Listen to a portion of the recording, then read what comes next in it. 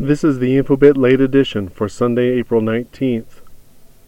Iran's supreme leader Ayatollah Ali Khamenei aired some major disagreements with the U.S. and the West, saying the U.S. had created the, quote, myth of nuclear weapons to portray Iran as a threat. 4 men are facing multiple charges after the early morning shooting of a student on the campus of a small private university in Charlotte. French customs officers say they have seized more than 2 tons of cocaine aboard a sailboat that was falsely flying an American flag in the Caribbean. Billionaire biz baron Elon Musk has confirmed the cause of the hard rocket landing was due to a slower-than-expected throttle valve response.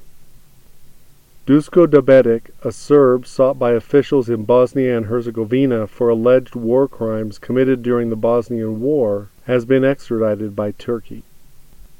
The Department of Justice and FBI have formally acknowledged that nearly every examiner in the FBI laboratory's microscopic hair comparison unit gave flawed testimony over a more than 2-decade period before 2000.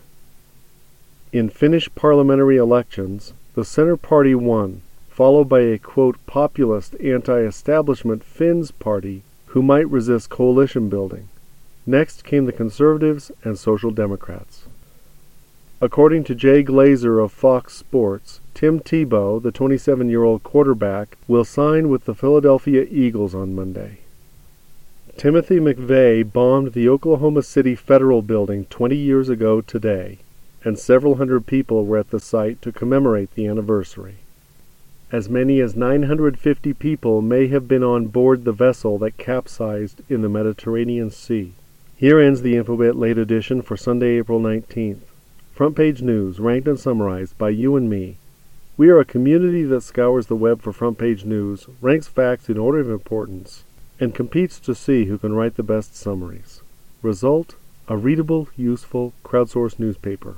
Finally, a way to crowdsource high-quality content, and a way for you and me to build a news site that's actually useful. Visit Infobitt.com and become an early adopter, or join the Infobitt Facebook group, or follow us on Twitter, @Infobitt.